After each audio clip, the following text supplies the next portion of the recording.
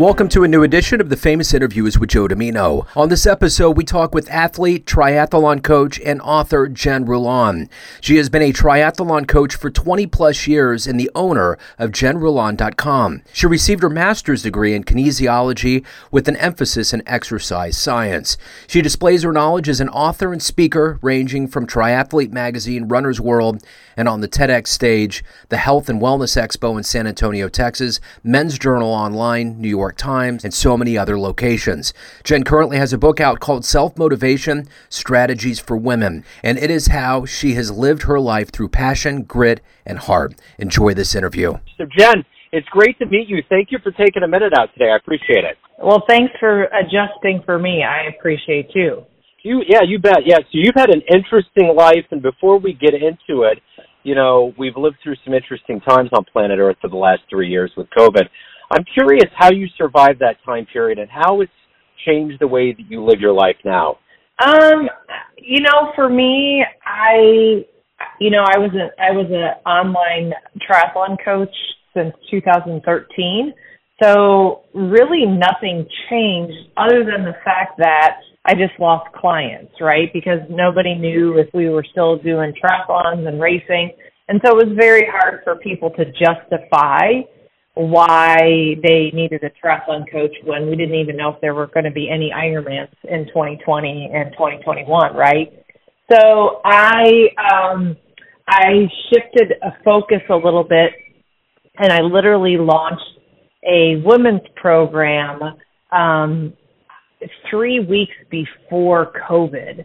And so I had 7 girls in my program, and they were like, I don't know if I should do this. And I'm like, y'all need to do this. We all need this together because we're not going to see each other, you know? And so when I would talk to them weekly, I said, all right, you guys have 5 minutes to complain and complain about all you want to complain about. And then I said, but now we're going to focus on what we can do moving forward because we can't do anything about it now. We can look ahead and figure out some things. So I started recognizing that as a triathlon coach of over 20-some years, I didn't feel like I was being truly authentic with my coaching. And so I've shifted it. It's not just about the swim, bike, and run. It's about everything in everyday life and learning how to live authentically and taking the mask off, no pun intended, you know, and really showing up in the world for not only for yourself, but for your family, for your job, or whatever that might be. So let me get an exact handle on exactly what you do right now. And I'm going to put you in front of a bunch of third graders at a career day. So one of the kids looks up at you and says, what do you do for a living? How do you answer that child? I am a triathlon coach who is a author and a speaker. So what did you want to be when you were in the third grade? What was your dream to grow up and become? Oh, I already did it. So I knew that I wanted to work with marine mammals. And in 7th grade, I knew I was going to work with marine mammals, and I did. I received my biology degree at the University of Wisconsin-Whitewater with a psychology minor, and I worked at a couple marine mammal facilities. I did an internship at Minnesota Zoo with dolphins. I moved down to Gulfport, Mississippi. For 2 years, I worked with dolphins and sea lions down there, and then I moved over to San Antonio, Texas, and worked with beluga whales, Pacific white-tailed dolphins, California sea lions, Pacific walruses, and ended my career with the killer whales. So, yeah, it was a 14-year career. It was amazing. It was an incredible career. Yeah, but I left on my terms, and that was what I tend to do a lot with my life. That's good. That's like the Sinatra song, My Way. So, yes. You know, so there's athletes out there, and all athletes they all have their unique set of abilities, but a triathlon is kind of a super organism. What made you want to become a triathlete? Take me back to your childhood and how these seeds that have lived through you now as a coach, how did they take root and become who you are? Sure. So here's another moment. In 1989, I saw the Ironman World Championship on ABC Wide World of Sports, and it depends on how old your followers are, but you might remember the tagline, "The thrill of victory and the agony of defeat," and you could see the gentleman like tumbling down the ski hill. But I saw Dave Scott and Mark Allen doing the Ironman World Championship in Hawaii, and these guys were neck and neck. Like they were going at it. You know, they were running under 6-minute miles for the marathon. And then hour later, I saw the first female cross the finish line, and her name is Paula Newby Frazier. And I literally said, "Oh, if she can do it, I can do it." And so I literally I told my mom and my grandfather at the time in 1989 that I was going to do the Ironman World Championship in Hawaii. And by the time I was 30, now at that time, you know, you didn't really have to qualify. You could just sign up, right? But here was the thing about me. I hated running. And I was never really a good runner. And so, like, I would swim around. I would swim. I loved swimming. I would bike around my town in Whitewater, Wisconsin. But then my running, I didn't like running. You know, I played softball and I didn't run track. And so I got good at running. And, you know, it was like, you know, you practice 10,000 hours or whatever. And that's probably what I did for running. And I got really good at running.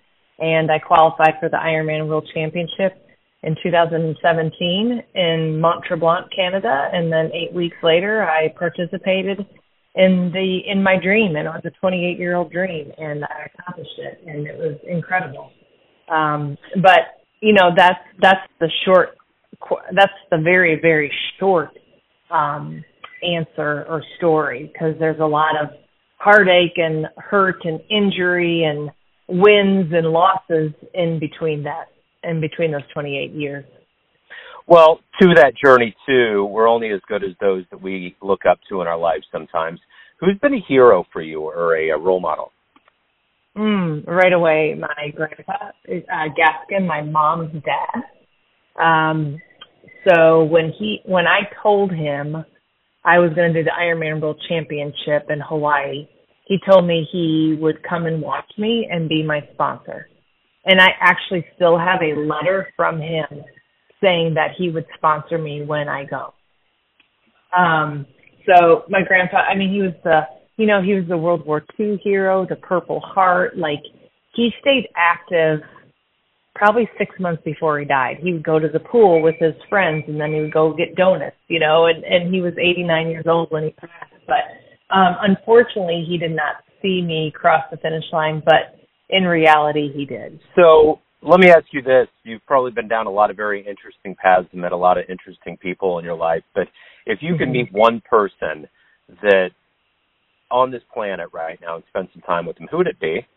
My very first thought is Oprah Winfrey. In your life right now, obviously, as a champion, you know, you've had to really train, and there's a lot of things that go into it mentally and physically. But for your life right now to train others and to do what you want to do on a daily basis, what ultimately motivates you? What gets you out of bed and gets you through the day? I love my life. I love how I feel. I love waking up and saying thank you to the universe, to, you know, whatever your beliefs are. That is the very first thing I do when I put my feet on the ground, because I get to live. I get to choose whatever mood I'm in, right? I get to make that choice. And if I can wake up every day with gratitude because I'm breathing, oh my God, how beautiful is that? How do you look back? I don't know if I answered my question. Yeah. You did. You absolutely did. So I'm going to take this to the end of that day. How do you look back at the end of that day, the proverbial day, and say that was a good day? How do you quantify that? It's always a good day. I'm still breathing. I'm still living. Even if there were maybe there's a butterfly, and that's my grandpa. Even if there was those moments of frustrations, or like, you know, I get a phone call from whatever, a bill or whatever that I missed, or, whatever that might be, or, or my car broke down, or I had a flat tire, or whatever. It's still a good day because I'm still alive. And like, I could sit there and be upset and grumpy about my flat tire or the bill or whatever, but either one, you can be grumpy about it or you address it. And I always choose to address it. And when I go to bed, before I go to bed, I say my 3 thank yous. And that's something that I talked about in one of my, in my commencement speech this past year. I say 3 thank yous for the past, the present, and the future. And yeah. So let's say you have a drink tonight. You run into the younger version of yourself, say in your early 20s, and you could give that version of you a piece of advice based on the wisdom you've gained, the roads you've been down, the things you've overcome. What would you tell your young version? Stop worrying. It's going to work out. And ironically, sometimes I have to tell my 51-year-old self the same thing. So in this life that you've lived, what are you the proudest of? What's the one thing that you've done that you continually come back to and you just feel good about? I think currently, packing up my life as I knew it and moving down to Costa Rica was a big thing for me. It just happened recently. And people, of course, everybody was asking questions like, how are you going to do it? Why? What, and I just said, I don't know. And I just let it happen naturally.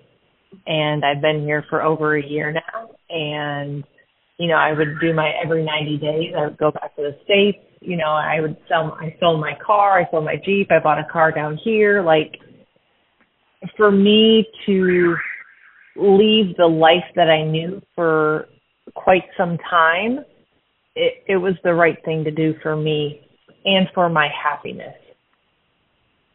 I had to go back to my first love, and my first love is the ocean. What's been one of the best fan letters you've ever gotten? Fan letters? I've never gotten a fan letter. No. I've gotten feedback and people saying, on Instagram and, testimonies, but I haven't gotten a fan. I would say, honestly, I think the best fan letter I probably ever got was just a couple weeks ago. I hung out in California with my niece, and at the end of the trip, she said to me, Aunt Jennifer, come here. And I said, yeah, what's up, baby? And she gives me this huge hug and just says, thank you for a wonderful weekend. Yeah. So everyone out there has a perception of you, your family, your friends, your fans, clients, but ultimately you're in control of your life. You live it. What's your perception of you? Who do you think you are? I'm real. I'm authentic. I probably wasn't for quite some time. I think I hid who I was for some time. Somebody said to me, oh my gosh, you're too much. I was like, no, I don't think you knew who I was. I'm happy. I'm joyful. I will turn a crappy situation into a better situation. I'm passionate. I'm vulnerable.